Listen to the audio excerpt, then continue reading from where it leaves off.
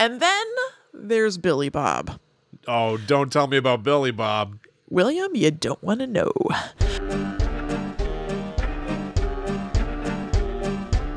Hello, welcome to Guide to the Unknown. I'm Kristen. And I'm her little brother, William. And this week we are digging back into the archives, and I am going to reveal some unused material that we didn't have time to get to on the normal show. So it's a little bit of a grab bag. I was going to call it the cutting room floor, but you're right. It wasn't cut. It was never used to begin with. Right. So, but you know what? Now we get to use it. So whatever. You might be aware of the fact that I will have a habit of speaking at length. And so there's a chance that I might be to blame for why Kristen's material doesn't always make it to air. Perhaps a chance. Perhaps a smidge. We try to keep the show to, an hour-ish. And so sometimes I just have to make cuts. And so honestly, one of these things, I think that I'm going to be starting off with my Haunted Missouri material. Oh. In that show, we don't get to me at all. Because, is that right? Yes, because what you were talking about was so interesting. And genuinely. And I believe I was like, just keep going. It's all right, or whatever. Well, you can hardly blame me if it was really, really, really good material. Did I say I blamed you? No, I did not. I mean, I wasn't trying to accuse you of anything. I'm just saying. Well, if you say... It being good is better than me just running along for no good reason. Yeah. Can I tell you something funny though? And I won't. Sure. I won't touch it. I won't even use it. I just searched my notes for the word unused because I remembered. Yeah, I also have a page for material I didn't get to. And the first stuff is from episode 260, Haunted Missouri. You must have just gone to town then. I think I did. I think I went wild on Missouri. Yeah, because the entire episode is talking about Zombie Road and Lemp Mansion. Wow, weird. Mm-hmm. Okay. So I have my whole side of that and some other places as well. Awesome. So let's just go right into Missouri. This is a very famous cryptid. So I think that anybody who kind of lives in the Midwest may have heard of it. This is MOMO. Will, are you aware of MOMO? I am not. Maybe I'm aware of MOMO. The name does ring a bell a little bit, but I couldn't tell you anything about it. I could maybe just say that there's something called MOMO. I felt the same way. I basically knew that there was a cryptid called MOMO. I don't even know if I knew that it was in Missouri. Yeah. But so here's the deal. I think I sound so weird. I would just like to acknowledge that Krampus took a COVID crap in my stocking. Yeah. And I'm very stuffy, so I apologize to everybody. Kristen and I are recording this episode remotely for the first time in a long time. Kristen's at her house. I'm at my house. Mm-hmm. So if the show sounds a little bit different, that is why. But listen, yes. The world is what the world is. We know that there are a lot of people that are getting hit with COVID and RSV, and we're no different, but we soldier on. Absolutely. So I apologize for sounding funny, but it's just the way it's got to be this week. Yeah. So MOMO took the town of Louisiana, Missouri by storm in the summer of 1972. And this was 5 years after the Patterson-Gimlin video, which I think is interesting for context. That is the famous Bigfoot video that a lot of people are aware of. It kind of set the whole Bigfoot thing aflame. And so the country may have had a touch of cryptid fever at the time. It could have been the perfect storm for MOMO to come out and really make a splash. MOMO stands for Missouri Monster. And there was a big boom of press around him starting in about 1972. There was an article that appeared in the St. Louis Post-Dispatch in 1972. That was the paper that we used to get when we lived in Missouri. And then it started I have vivid memories of you at 16 sitting at the dinner table reading the Post-Dispatch. Why do you remember what newspaper we got? I remember Mom and Dad getting it, the St. Louis Post-Dispatch. I think it has a name that has a rhythm to it that I find fun. The St. Louis Post-Dispatch. I'm a reporter for the St. Louis Post-Dispatch. Yeah. It does feel good to say. It's just I could never remember that. Oh, really? Yeah, no way. I don't know if I would have remembered it if you had quizzed me and said what was the local St. Louis newspaper. Yeah. But as soon as I saw it during this research, I was like, oh man, I totally remember that. Right.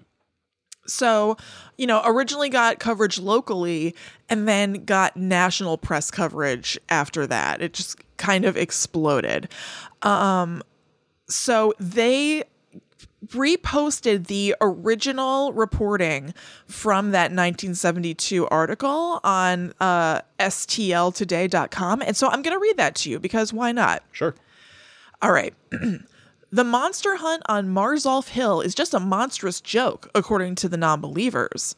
But nobody is going to get Edgar Harrison to believe that, or his wife Betty, or his daughter Doris, or his son Terry Keith, or Vivian Hutchins either. Good God. What a weird way to write that. How many people do they need to mention? And also just, I don't know, there's a smoother way to say it. I would think so. Mrs. Betty Harrison, Hutchins' sister-in-law, and her 7 children have moved in with Hutchins and his wife. Mrs. Harrison says she will, quote, never go back up there to the Harrison house on Allen Street at the foot of Marzolf Hill. Hutchins, 56 years old, was a service station attendant until he suffered a minor stroke. He lives on Georgia Street in town. He hasn't seen the monster, but he has heard and smelled it, too. Uh-oh. I think I smelled a monster. The odor is worse than any old goat that you ever smelled, Hutchins said. Its growl is like a bear's, but a bear doesn't run on 2 feet. Wait. There are like a couple things to unpack here. Sure. They really went with like, it smells like a monster in here, and it smells worse than any old goat Yes. you'll ever smell. This is know, a farming community, right? Like this is the Midwest, where like it's common parlance to just be like, it smells worse than a goat. I guess in it's here, not Ted. It's not common parlance that I'm familiar with, but perhaps this is a regular colloquial phrase. Quick aside. So I listen to a lot of Elmo, right? Yes. Zoe loves Elmo. So we were listening to Elmo on Spotify, and he sings that like, oh, give me a home where the buffalo roam, right? But then at one point, there's a lyric that's like, I miss the smell of the cows out on the trail. Okay. And I was saying to Al, I was like, why would they go with smell? Why would you go with missing the smell of the cow? You know what the cows You could smell even like. do... Yeah, I mean, they don't call it a cow pie for nothing. Yeah. They could even Well, said that's the about sound. taste. The sound, yeah, absolutely. Hearing the sound of the cows, seeing those cows living free, eating the grass or something. The smell of the cows is not the thing that I feel fond about or nostalgic of. I would say that they're like semi-famously stinky. You would be like, because of the "Thank concept God." of a cow pie. I miss hearing those cows, but thank God I don't smell them. Yeah, that I do not miss. Right. No, that is very, very weird. Maybe, well, Elmo's a monster, right? Maybe the smell is different from Elmo. That's true. I saw a tweet this week where it said that there was an answer to a crossword puzzle that was Elmo, but the question or prompt was something about a monster, and it said that they were home for Christmas and their mom was hesitating to put Elmo because she didn't want to acknowledge him as a monster. It was written much funnier than that, but it was cute. He is a monster, though. I believe his last name is Monster. Right. I believe that's what the replies were saying. There's a whole thing on set. I'm sort of like way into the nitty gritty details of Sesame Street lately because I watch so much. So your mind goes somewhere else. But like monsters are a race on Sesame Street. You are a monster or you are not. You are right. Like Bert and Ernie are not monsters. Right.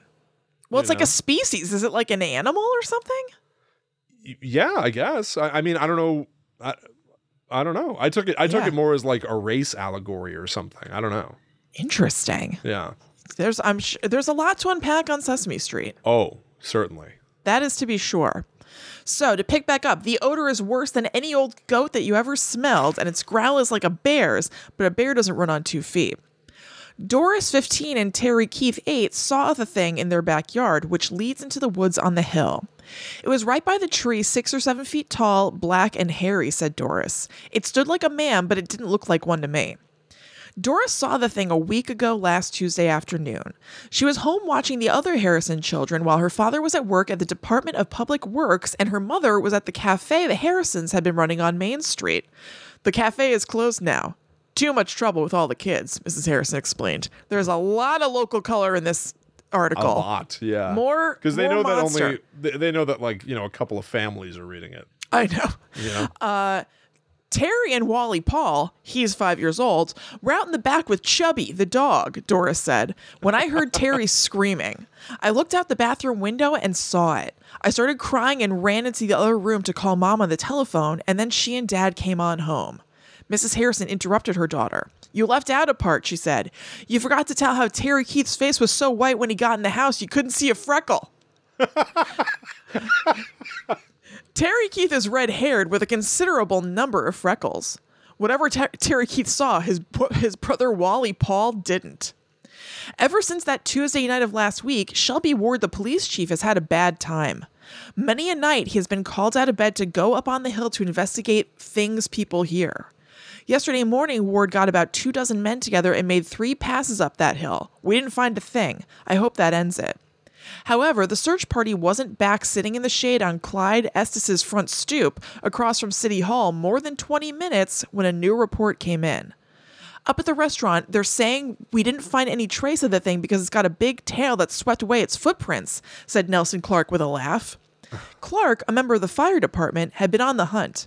When Doris Harrison said that the thing was only 6 or 7 feet tall, she was contradicting other reports, which said the monster had grown to between 7 and 12 feet tall. Oh. So that's double. Yeah, that's a huge span. It's a big discrepancy. I love this evolutionary thing it could have picked up, though, where its tail wipes away its footprints. Right. As it walks. Right. Yeah, it's just self-preservation. That's great. Because I love everything, like for most cryptids, it's all about footprints, right? Yeah. Or scat. Of course. Dung. But mostly footprints. Because you constantly hear about them taking like a plaster cast of Bigfoot's footprints or something. I feel like I've even seen the Loch Ness Monster's footprints or something. Perhaps. Momo wipes away its footprints as it walks. Yeah, it's seen all of the trouble that Bigfoot has had with its footprints. And it's like, I don't want these people to be on to me. It's adaptable. So it's evolved. Yes, it's adaptable. I love that. It's like Danny at the end of The Shining, just cleaning up its footprints and then Jack can't find it. Done. Yeah, exactly. Boom. This Mississippi River town in Pike County with about 5,000 persons is generally conservative, said George Miner. Aren't all towns conservative, he asked. John Gillis, news editor of the Louisiana Press Journal, said, the people here usually don't get excited about things. But Glenn Walker, who drives a taxi cab, thinks the whole story is a lot of malarkey. He said you can put out one word right here, and by the time it gets around the block, you got a dictionary. Ooh. I know. Isn't that a good line? A great new phrase. Yes. Thank you, Glenn Walker. Thank you, taxi driver Glenn Walker, because that's really just like saying it's a big game of telephone, right? Yeah. Like you tell the story to somebody, they tell it to somebody else, the story changes, they tell it to 3 people, they tell it to 3 people. You could spread one word around and yada, yada, yada, you'd have a full dictionary. Yeah. That's really cool. I know. There are stories that the monster picked up a sports car and hauled it into a ditch. Oh. And some persons say the thing has 3 toes on each foot and has green eyes or red eyes. Someone is supposed to have seen it crossing Highway 79 with a sheep or a dog or something in its mouth. You know what's interesting about this writer? They're not really into a comma and a list. Oh, okay. You know what I mean? Like, remember how they listed out all of the kids in the beginning? Yes. It was like really weird. You could have just written with a sheep, a dog, or something in its mouth. Right. Here, but they went aura. Anyway. Yeah, that's interesting. Also, I feel like there's far less color in what the monster is doing. I know. That's why I wanted to read this, because there's so much local color that's like so fun to read and sort of like gives it more of a sense of place and a sense of reality and like the way that this thing would be in a community. Yeah, it's like a cryptid sighting at Lake Wobegon. Right, yeah, it is. So yeah, they've seen it with these animals in its mouth. Ward's worry is that people are going to go up the hill with guns looking for this thing and someone's going to get shot. We've been up there and we're convinced there's nothing there now. We've got the hill barricaded off, but some kids will get up there at night. More than likely, that's how it all started anyway, some kids making noises. Vic Meyer, too, was worried about guns on the hill.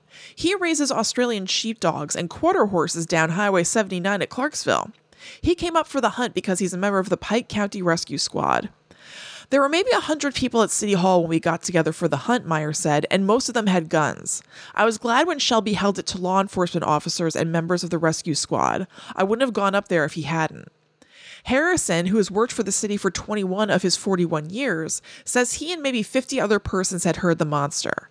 Harrison is a deacon in the Pentecostal church. Last Friday, he said, quote, "We were having our regular church meeting at my house when we all heard it. It was kind of like a loud growling noise. We heard it 3 times. Then it seemed like it was hurt or something. It gave out a large yelp." Mrs. Harrison said, "It sounded like a gorilla. That's what it is, a Bigfoot. I heard they've got one in California and up in Canada."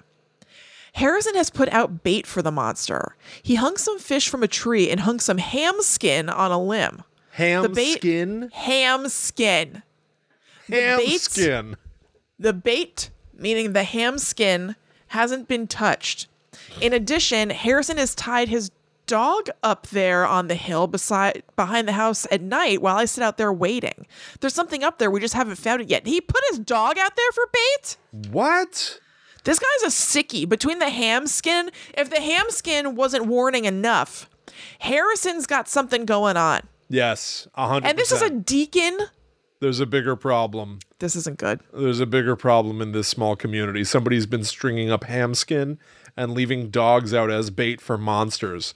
For gorillas, for like a big gorilla to eat is what they're saying. So they're also saying that Bigfoot is a gorilla. Yeah, uh-huh. Like, I guess I would more closely associate Bigfoot as some sort of a human bear. People talk about him being ape-like. You know what I mean? Like, there's the idea of, like, the skunk ape. I guess, but would an ape eat? So wait, what do they hang up? I got so my memory got erased when you brought up ham skin. When I said the words ham skin? Yeah, what was the other thing they hung up as bait? Let me see. Fish. Fish. So like I could see an animal wanting to eat fish, right? Like yeah. They probably forage in like a river. Like you think of like a big bear in a river. But like a gorilla, I gotta admit, I don't know what a gorilla eats. Does it eat a handful of bananas? Bananas, yeah, like one yummy banana per day, right? Like I don't know what they eat, like a handful of nuts and berries. They eat a twig and berries, and that's it. Like probably twig and 2 berries. Yeah. Ham skin, perhaps. I don't know. I mean, Harrison. We know it's not ham skin because no one's touched it. You haven't even touched your ham skin. Or does Momo not have the same diet as Bigfoot?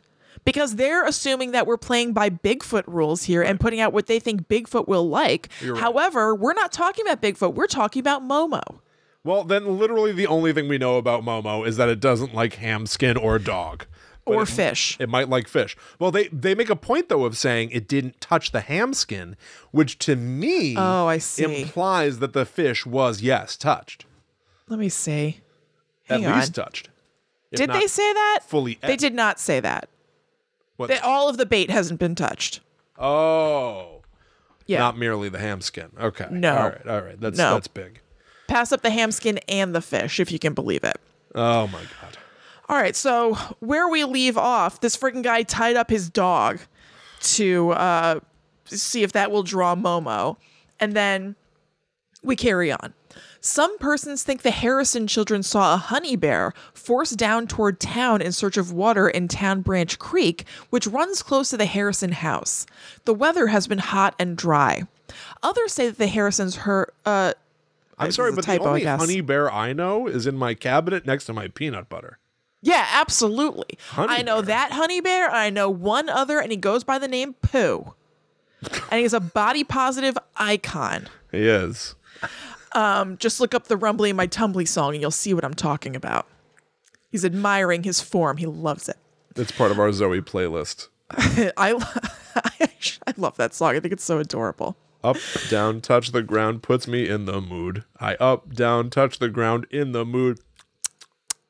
For food. Boop, boop. When Have you seen that on Instagram? There's this update now where you can put up what's essentially like an away message. No. Okay, it's a thing. And when I saw it, I was like, oh, maybe I'll put up something. And I thought about it for a minute, and then I was like, I'll put time for something sweet. But nobody would know that's what it is, so I just didn't do anything at all. Yeah. Okay, so they thought it was a honey bear. Others say that what the Harrisons heard was probably some kids fooling around with a tape recorder. Okay. The search served at least one purpose in an election year. 40 candidates for county sheriff were out showing their devotion to duty. Cow pies, scat. Yeah. But even that ended in failure for Jack Floyd, the police chief at nearby Bowling Green, who is one of the Democrats running for sheriff in the primary next month. I thought I'd get rid of some of the competition, said Floyd, but all I saw to shoot was a Republican. What? What? And that's where they end the article, by the way. I'm not sure if I understand what that joke means. I guess he's saying that he could have shot one of the other Democrats running because there is competition. Right. It's like a non-joke. I'm not defending this joke. I'm unpacking what he must mean. But for some reason, all he saw to shoot were Republicans, and they are not his competition, so useless. Oh, okay.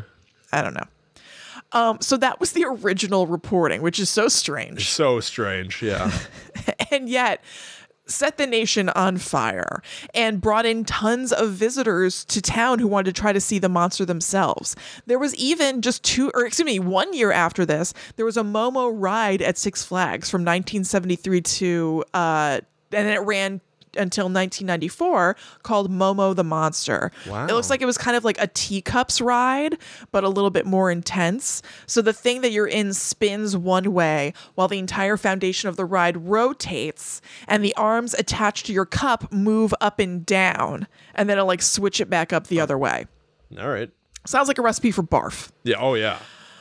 I have a few recipes for barf, by the way, that we can trade if you're interested. Oh, that would be great. I would love that. I have a recipe book, but they're all recipes for barf.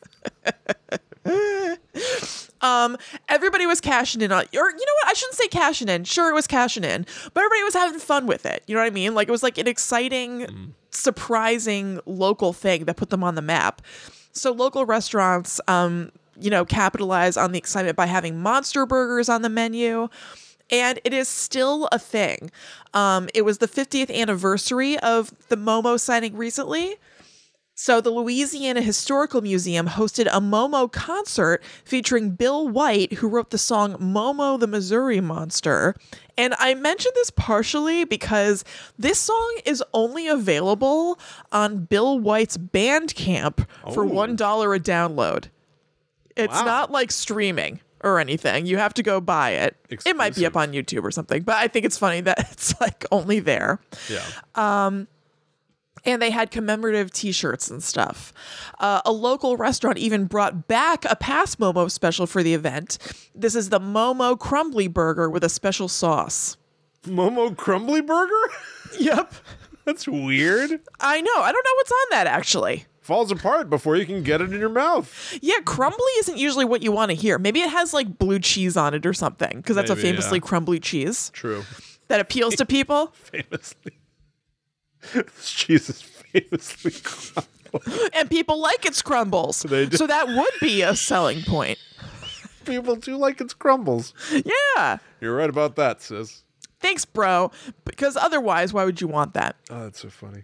But there are those who think this whole MOMO thing is much ado about nothing. Some people say that it makes their town look silly, and being associated with a monster is not where it's at. There is a retired teacher named Priscilla Giltner who says she knows it was a prank and that she knows Momo's identity or identities, but she won't spill it. She says that she and her husband were on a camping trip when the MOMO news exploded, and that she went to a payphone to call a student who she thought might be responsible. What? So odd. I don't even know what to say about it other than we're all thinking the same thing. Might be responsible? And you called a student from your vacation? Yeah, this isn't. She got caught calling that student and then had to explain to her husband why, right? Oh, yeah, I think that they were MOMO. I think they were MOMO. What? What is that? So weird. What are you talking about? So she says that the student said that it wasn't them, but that they gave her the name of the 3 boys that they say that they know did it. She's never given up their names and no one has ever come forward. But perhaps it doesn't matter because Momo has grown so far beyond sightings. Sean Rost, an oral historian for the State Historical Society of Missouri, said that people want to believe these things are real because they don't want the story to be taken away from them, and that the excitement and mystery of all this lives on as long as there's a sliver of possibility that these are real things, and that it's really the fun of it that kind of matters to most people, and the actuality of these creatures existing is kind of secondary. And I totally agree. Yeah, I think that's definitely true. There's like it brings some sort of a levity and a light to people's lives a little bit to think that there's something fantastical happening. Like, yeah, for most people, like people are, you got to work a day job or something, and everything tends to sort of like blend together. And then what? There's a monster in our backyard? How cool is that? Yes. Yeah. Exactly. And just unexpected. And like, it's so exciting that the newspaper would write that up. Like, even though it was a lot that they, named so many names and where they work and all of that. That's so fun for the people involved and the people who know them and everything. Exactly. Yeah. So I think it's neat. Interesting. Yeah. I could have said, wasn't there a Momo challenge? Well, yeah, but that, I don't even really know what that is. It was like a scary looking person. Do you know what I'm talking about? Remember, it was like somebody pale with like long hair. It was like a chicken person. Yeah, it was like a chicken person, like a long face. What was the challenge of the Momo challenge? I think it was like, look at this image and you'll die, that kind of thing. Like, there was sort of like a meme. Yeah, like semi-recently, like in the last year, I bet. Yeah, but it's not associated with the Missouri monster. No, it's not. It's not our Momo. No. Hashtag not my Momo. Not my Momo. Not my Momo. To be perfectly clear. So Momo is fun. I think it's neat. It's not like one of the big boys, but certainly I think that if you live in that town or even like the Midwest, it's a cool, neat thing. Yeah, that's super cool. Love it. All right, the next thing I want to tell you about has such an awesome story attached to it. I'm very looking forward to getting into it. It is also a Missouri tale, and we will talk about it after these messages. What? I gotta wait through a whole commercial break? You do, bung. Totino's Pizza Rolls. Yeah. We just want to make sure that everybody out there knows about patreon.com/GTTUpod.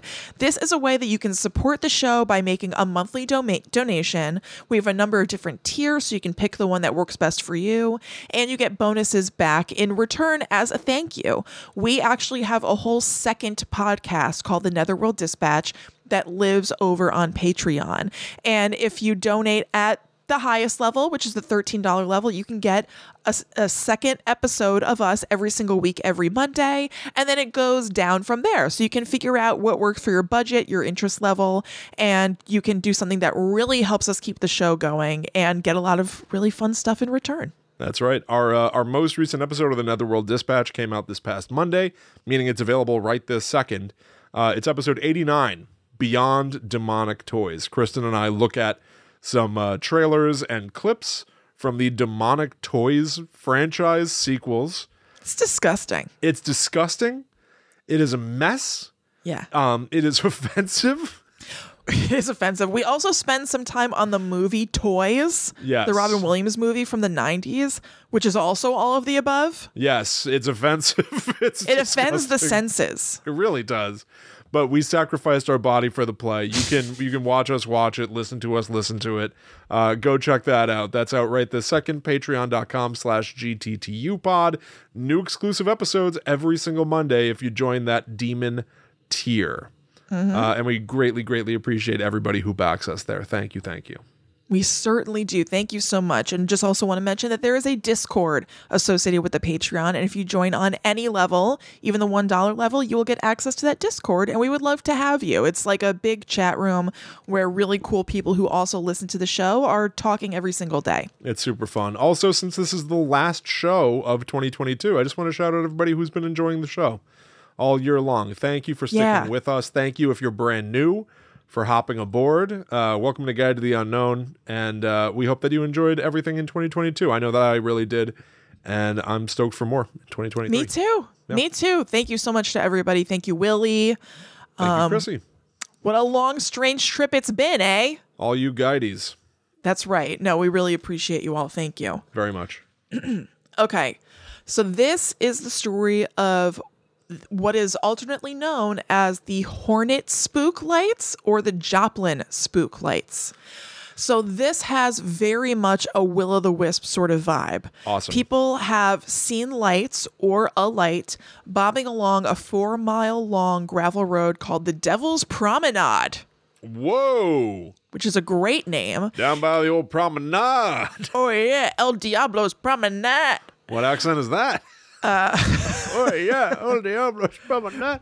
You actually sound like Robin Williams in Toys. Ew, you're right. Ew. You're right. Sorry, everybody. You have to see it to believe it. That's all right. That you get for free. Yeah. Don't even have to go over to Patreon for that one. The sightings straddle Missouri and Oklahoma. People in both states have seen these. So it's said to be an orange ball of light ranging in size from a baseball to a basketball. Some people have seen it dance down the center of the road at high speeds before all of a sudden shooting up and ascending high over the tree line and disappearing. Some people have seen it swaying side to side like it's dancing, or like it's lighting an invisible lantern in somebody's hand, which I love the image of. Yeah. It's like Dumbledore's put outer from Harry Potter, right? Like he can suck lights through the air and they go to a little thing in his hand. But if Dumbledore was like a giant, you know what I mean? Because if you're thinking of that as like the flame in a lantern, even if it's the size of a baseball, it's a pretty damn big lantern. Yeah, you're right. So I like thinking about like a giant creature kind of like holding the light. Yeah. Mm-hmm.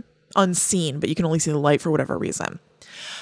It's said to have been seen nightly for 100 years, and the best time to spot it is between 10 o'clock and midnight, and that large groups or loud noises seem to dissuade it from coming out. Same. The sightings may have started in the 1800s with Native Americans who saw it along the Trail of Tears, and then it saw a resurgence in the 1930s and 40s. So there are a lot of different like legends and stories attached to it naturally. One is that a Quapaw Native American woman wanted to marry a man, but her father wouldn't let her because he didn't have enough money. They eloped and people came after them for doing so.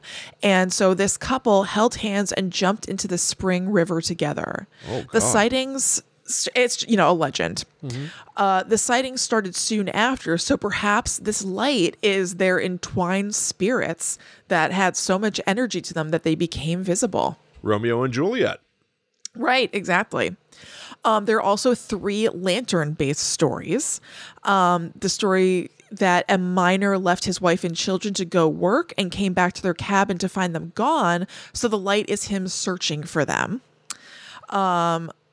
Much less wholesome, although sad. A story that a Native American was beheaded, so the light is him looking for his head. Whoa. And then plain old Satan using a lantern to sniff around for souls. That's what he's up to?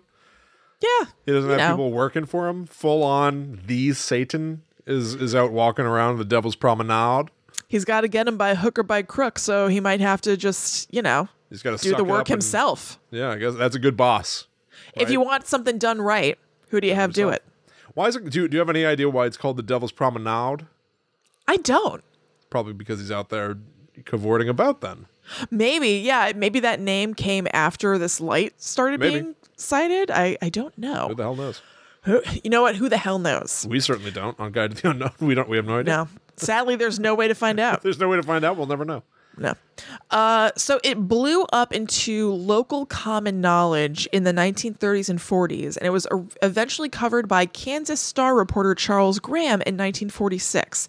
This guy went like decently hard at it. He enlisted Army engineers and a colonel to investigate the lights over the course of a few days, and they came to the conclusion that they're car headlights, which could account for some of the sightings, but doesn't explain those that happened before cars were a thing. It's so close to the invention of the car.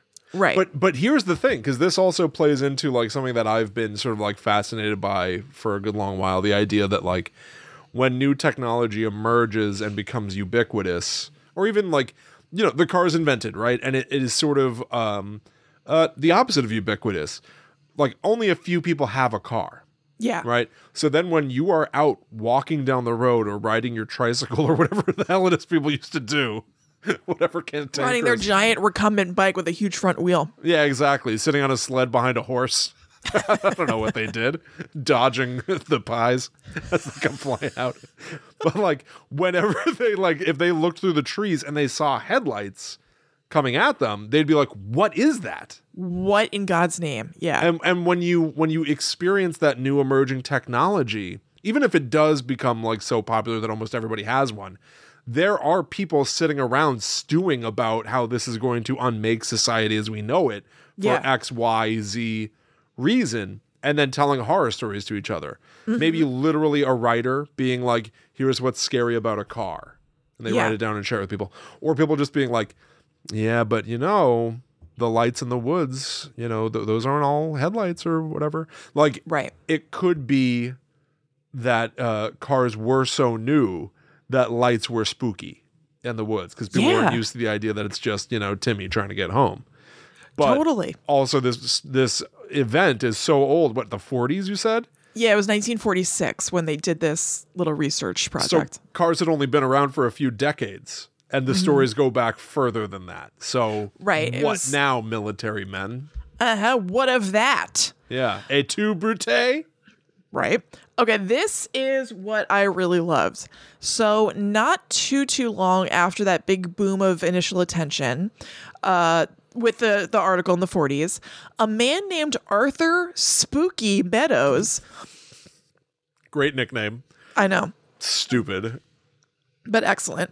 Bought some land near the sightings and founded the Spookville Community Building and Museum.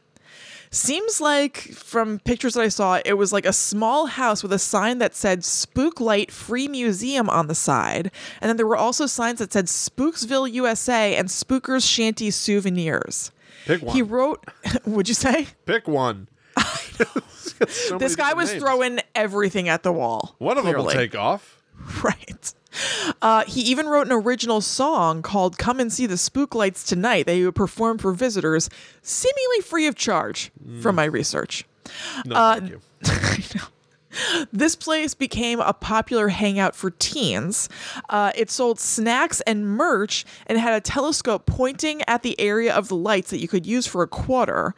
And that area eventually became dubbed Spooklight Road. Cool. By the mid-50s, other businesses in the area were into it and had info sheets available for travelers who wanted to see the lights, as well as directing people towards Spooky's museum. So I guess they got some sort of like little thing going on, some sort of arrangement. When Arthur got too old to manage it easily, he passed on the museum to his brother-in-law, Garland Middleton, who ran it until his death. It stood empty for many years until it eventually went up in flames. Whoa. So maybe this was more teen shenanigans. Maybe. I would imagine it was like kind of isolated. Poking around the abandoned building. Right. But it seems like someone is following in their footsteps because they offer tours through spooklight.freewebspace.com/custom3.html, which very well could be out of date because it is absolutely one of our beloved, very early internet-looking sites. Hell yeah. But, I mean, who knows? If you are somewhat local to that area, it's not completely impossible that that person is still actually doing those tours, but just hasn't kept an up-to-date website. Sure. So, yeah, why not?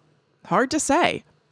So that takes us on out of Missouri. Love it. Now we have explored what there is to know going on. So let's head up north to Canada, eh? Yes, please. And see what's going on in Vancouver. Okay. All right. So I used ghostsofvancouver.com, which was an excellent resource. So if you're interested in this sort of thing, or if you live in the area, you might want to check it out. Let's first talk about the Lamplighter Pub. Opened in 1899, this is one of the oldest bars in the city, and it's connected to the Dominion Hotel. There's a decorative sleigh above the door that used to have a mannequin in it, and people said that they saw it move. I'm thinking that these may not be the most reliable witnesses in the entire world, people who are at the bar. Yeah, but it sounds still. like a TGI Fridays in there. I know. I think it has a bunch of like tchotchke stuff. Yeah. Yeah. But, as the night wears on, the mind plays tricks. Different kinds of spirits might be getting to people. Chris, that's good. William. So who knows? But the employees have stories, which are always interesting because they're there all the time. Right. So the bouncer heard the clanging of wine glasses that hung over the bar once, like someone ran their hand down the length of them. But no one was there. Whoa. A server saw an empty wine glass float above the bar, move behind it, and then fall and smash. Okay. And then there's Billy Bob. Oh, don't tell me about Billy Bob. William, you don't want to know. This is the nickname for a longtime front desk night shift worker. It's a nickname that the longtime front desk night shift worker gave to a ghost who popped up a lot, but mostly as kind of typical swirls of mist with a twist. There was a black dot where the head would normally be, which I like the visual of. Yeah, that's interesting. Very strange. Mist with a twist. Mist with a twist. A bartender said that they could see the ghost in the mirror behind the bar during shifts, almost like they were hanging out and helping. And one new employee saw a full-body apparition in a traditional chef's outfit who darted around the bar unnaturally quickly when they were spotted. The employee only mentioned the incident when someone who'd been working there for longer asked them if they had met the ghost yet. So it seems like stuff's going on down at the old Lamplighter pub. It definitely carries a little more weight when it's like the employees just sort of talking about it amongst each other or something, or being like, did you ever see this? Oh, Right. Now that you ask. Yes, definitely. Right. Like, it doesn't mean that people who bring it up are like instantly less valid. However, there is something that feels like a little bit more believable when somebody didn't bring it up themselves and they're asked and they're just like, well, actually, I did see whatever it this feels a little is. more real, yeah. Because they're like not looking for just attention potentially or whatever. Right. Okay, so now let's talk about the Vogue Theater, which is a renovated old performance theater. So there have been a lot of shadow figures seen here. We have two categories of things that have appeared in the Vogue Theater: shadow figures and severe dude. Severe dude? Mm-hmm. Who do you want to start with? Severe dude sounds cool, so let's hold off. Let's go with shadow Okay. figures, because that's sort of like a classic mainstay of paranormal activity. Yeah, definitely. All right. So a former manager named Bill Allman spoke to Ghosts of Vancouver about his experience. So this website usually is sort of, just like research, like they write things like regular articles, but this was a fun kind of like interview. So this guy said, quote, "I was locking up the carpentry room in the basement and got that distinct feeling that someone was behind me. I turned around and I saw what I describe as a 3-dimensional shadow go by the door. So I scrambled out into the hall and there was no one there. I was the only one around. I left the theater relatively quickly after that. I believe I set a speed record that day." Allman. That's cute. Yeah. He said he saw that same figure about 2 months later. He was on the stage setting up for a show when he had a sense of someone in the audience, and it seemed to be that same 3-dimensional shadow figure, but when he turned to look right at it, it disappeared. He's heard things as well, like the time he had set up the stage for a Beatles tribute band, and he heard the sound of drums being played, again stopping before he was in eyeshot of them. The which ghost is very of much, Ringo. I know! Which is very much in keeping with your and my theory that it just kind of happens like right in the periph. Yes, like you're not... If you seek it out, it doesn't happen. Right. It happens when you're barely paying attention. Let's see. And then there was another worker who was on a catwalk above the audience area one day when he felt something invisible brush past him and it suddenly got cold. Another incident happened with the shadow person when a separate worker was alone in the lobby when she sensed a presence, looked around, and glimpsed a shadow figure climbing the stairs to the balcony level. Oh, it's weird that they have to like I guess it makes sense. It's just funny, like, when you phrase it as, like, climbing the stairs. I know. I thought the same thing. They can't just, like, float up. Yeah, like hand on a banister, going up one step at a time. Right. Steadying themselves. It's like a major pain in the ass. You get to be a ghost, finally, right? Right. You'd be like, oh, finally, I can, like, fly and go through. No, you still have to take the stairs. I wonder if there are, like, different capabilities of ghosts or something. I wonder if there are, like, higher echelons to reach where you can float through things. And maybe you're, like, not as experienced a ghost yet, so you still have to use, like, earthly supports. You have to, like, level up as a ghost. Maybe. How many level 1 ghosts, like, eventually just go, like, being a ghost is bullshit. Yeah, this sucks. Can't even fly. Right. Maybe that helps them go to the light. Maybe. Yes, maybe you eventually can go to the light when you level up enough. Maybe there aren't as many ghosts around showing themselves to us because they're like, this sucks. I still have to use, like, stairs. If I want to go somewhere, I have to, like, I don't know, get on a train or something. Yeah, exactly. Like the train ghost from Ghost, who teaches Patrick Swayze how to scoot those pennies all over the place. It takes concerted effort to do fantastical things. Otherwise, yes, you're taking the bus. Yeah, so maybe some people are like, this is not all it was cracked up to be. No. So I am going to move on. Man, I was so looking forward to being dead. Yeah, I thought I could fly and stuff. Yeah. And apparently not. Maybe that's why, perhaps places aren't chock-a-block full with ghosts at all times, because some of them are like, peace. Yeah, I'm not climbing up the stairs. No, I still have to work at this. No, thank you. I'd love to haunt that house, but there are 13 front steps. Not worth it. The effort is not worth it. All right, so here is the severe dude. So in 1985, there was a bunch of commotion around a run of a Nat King Cole tribute show. Okay. About a week before it started, Allman, that guy who worked at the theater who gave the interview, gave a theater tour to a friend and their girlfriend who was psychic. She was too freaked out to say it at the time, but she later told Allman that she saw a young man with dark hair and severe features sitting in the old projection booth and that he radiated anger. Whoa. Then one of the show's performers seemed to have seen the same figure during a performance, which caused him to mess up.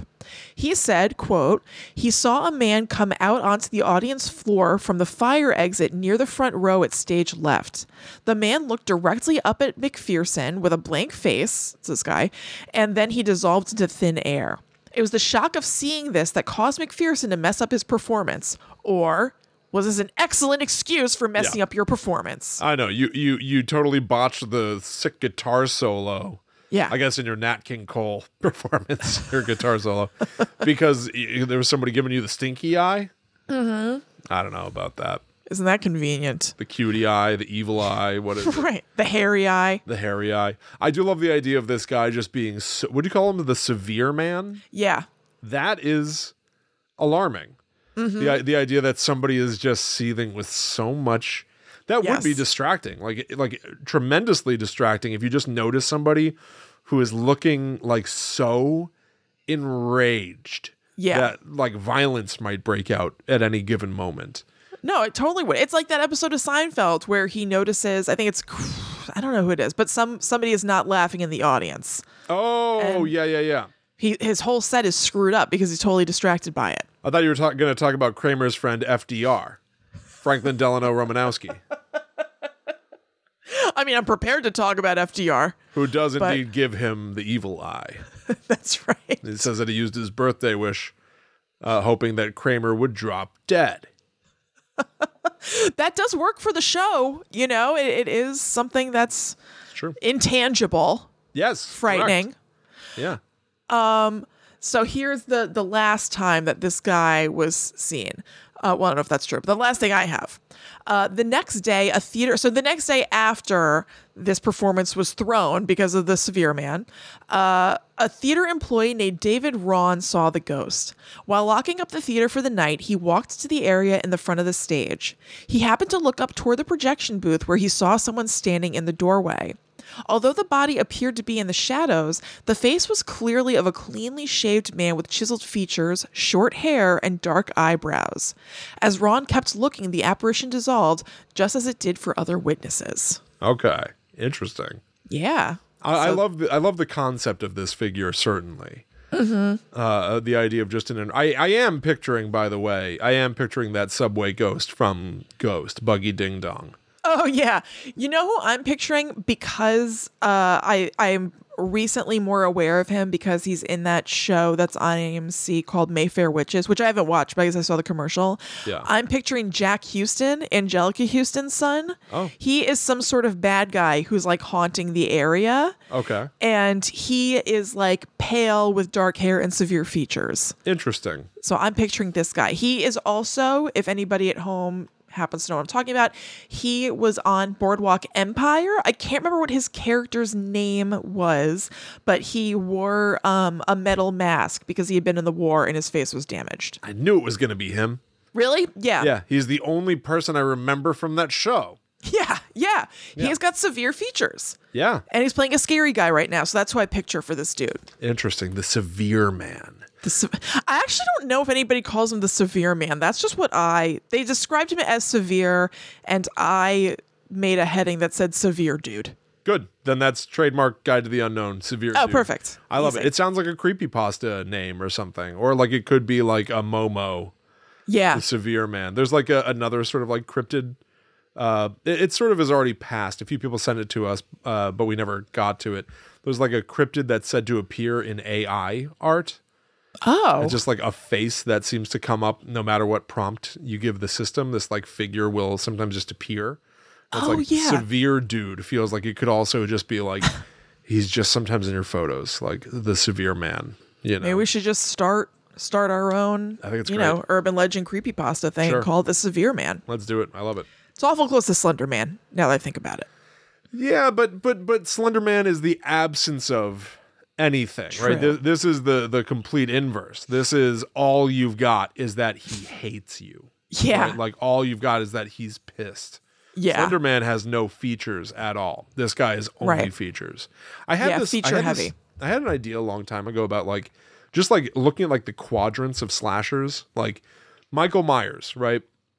Michael Myers, Jason Voorhees, any Ghostface. Let's start with Ghostface because it's the classic idea of somebody wearing a costume. Somebody is chasing after you and they're wearing a mask to hide their identity. Right. Just in case they don't get away with it, they don't want you to know who was trying to kill you so that you don't turn them into the police. Yeah. So somebody's wearing a mask to become anonymous. Michael Myers is weird because he's wearing a mask to become the guy we recognize him as when he's in that mask. Yeah, you would think maybe you'd want to switch it up. Yes, but we something. know who you are because you're wearing a mask. With Michael this identifies Myers, you. with Jason Voorhees. So I started thinking like I would love to craft a slasher where the person shows you their face and yet you have no idea who they are. Like they're that's the missing ingredient of a slasher. And it's sort of been done a few. Wait, what do you mean? Like Ghostface doesn't want you to see who they are. Right? And you have no idea who they are. Michael Myers doesn't want you to see his face, but you know exactly who he is. I want somebody who doesn't wear a mask, right? Because their face itself, it's like why should I wear a mask? I'm gonna kill you. And they just have no not get away. Oh, I see. I see. Yeah, that is awesome. Right. Yeah, they just have no fear because it's absolutely a foregone conclusion that there isn't going to be a living witness to this murder. And maybe they can't be found, right? Like maybe somebody does get away and turns and like says to the police, like I was attacked by this person. They go through the whole rigmarole of like the guy who draws out the features, whatever, and they're like, yeah, we know this guy. He's killed, X number of people. Only one other person has ever gotten away. We've never found him. We have no idea who he is. Yeah. Even though we know his face, he is still anonymous. He is John Doe, There was a Mike Flanagan movie called Hush, where the killer like very willingly shows his face, knowing like, I'm going to get away. It doesn't matter.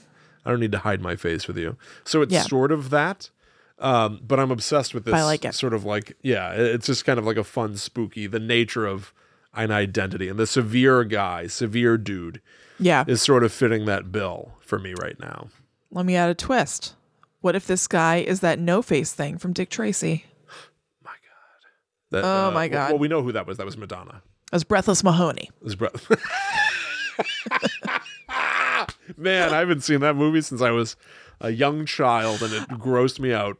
I know. I think I have seen it as an adult, but I don't remember when. Horrifying. And then Madonna put out an album called I Am Breathless Mahoney. Oh, so she wanted to spoil the movie too. Well, we all knew she was Breathless Mahoney. No. Her pretty character is named Breathless Mahoney. I don't know if there was a name for that no-face thing. Oh, okay. Yeah, we knew her name was Breathless Mahoney. Gotcha. All right. I like it when people name their albums I Am whatever. Like Mariah Carey had oh God, what is it? It's like I Am Mimi, the elusive chanteuse. Oh God. Wow. That's something. Or it would have just been I Am ... the elusive chanteuse. It might have been that. I don't know. Yeah. I like it when musicians have alternate personas. Remember when Lady Gaga had that like Andrew Joe Calderone. Joe Calderone. Oh. Nobody talks about that anymore, huh? For good reason. Remember Garth Brooks and Chris Gaines? Of course I do. That's like the classic example. That's the gold standard. It is. I just want to make sure everybody brought that to mind. Perhaps you haven't thought about that in a while. I want you to think about that. Yes, Garth Brooks has a dark, gothy, The Crow incarnation of himself known as Chris Gaines. And I believe he would open for himself in concert. Maybe you're right. I think that he introduced Chris Gaines. This can't be right. I was about to say he introduced Chris Gaines on SNL. That can't be right. That doesn't feel right. You're thinking of that sketch where that's exactly what I'm thinking where he summons the devil to help him write a song.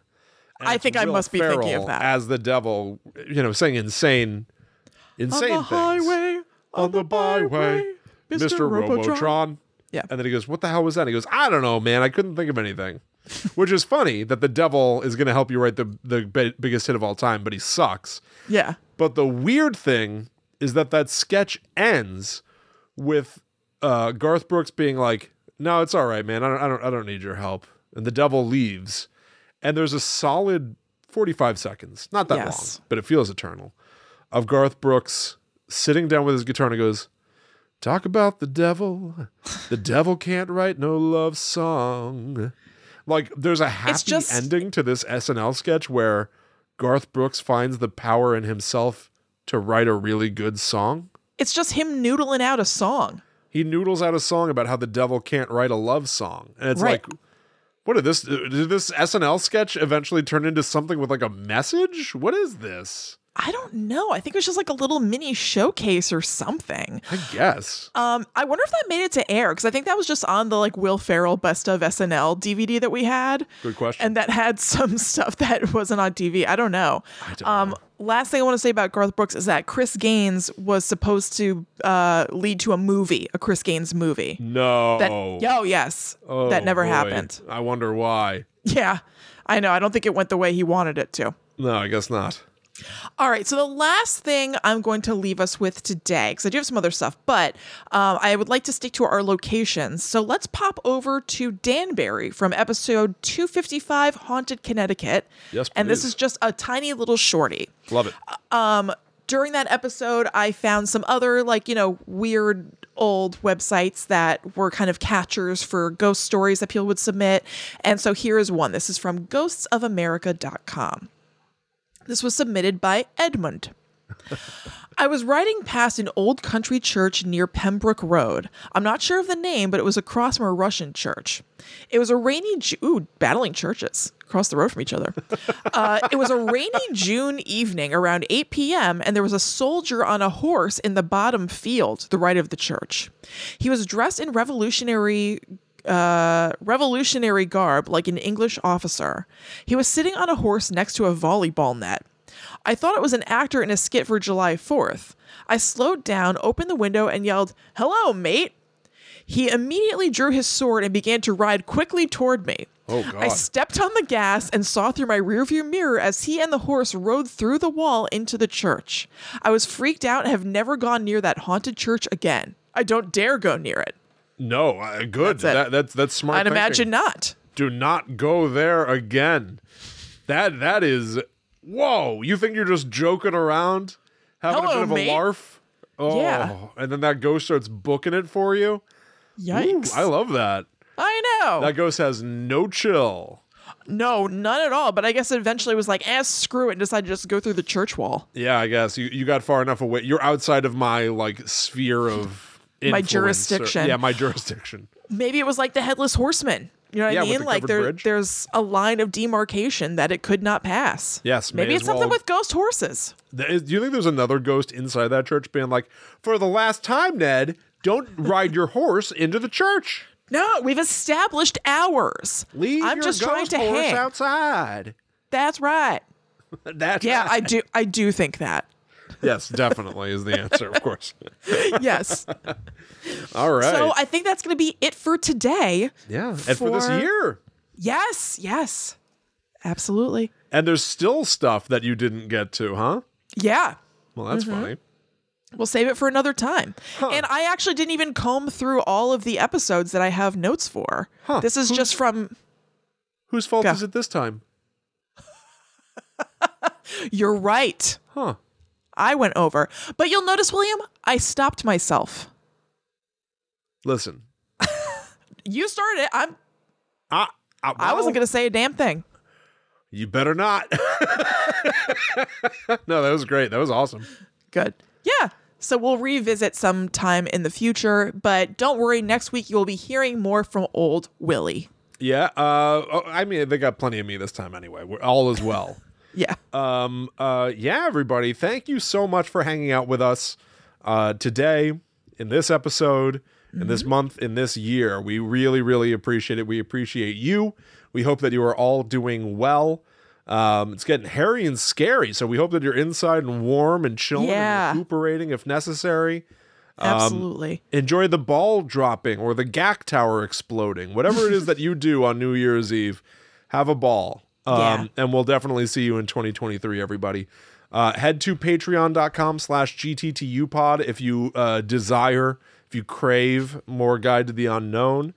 We'll have a new show coming out on Monday. You can get that Demonic Toys episode right this second and so much more. It occurred to me again today. I was like thinking about doing a ghost hunt. And I was like, we have ghost hunt stuff on the Patreon. Yes, we have a ton. Like footage and audio of us going on ghost hunts on the patreon.com/GTTUpod that you can poke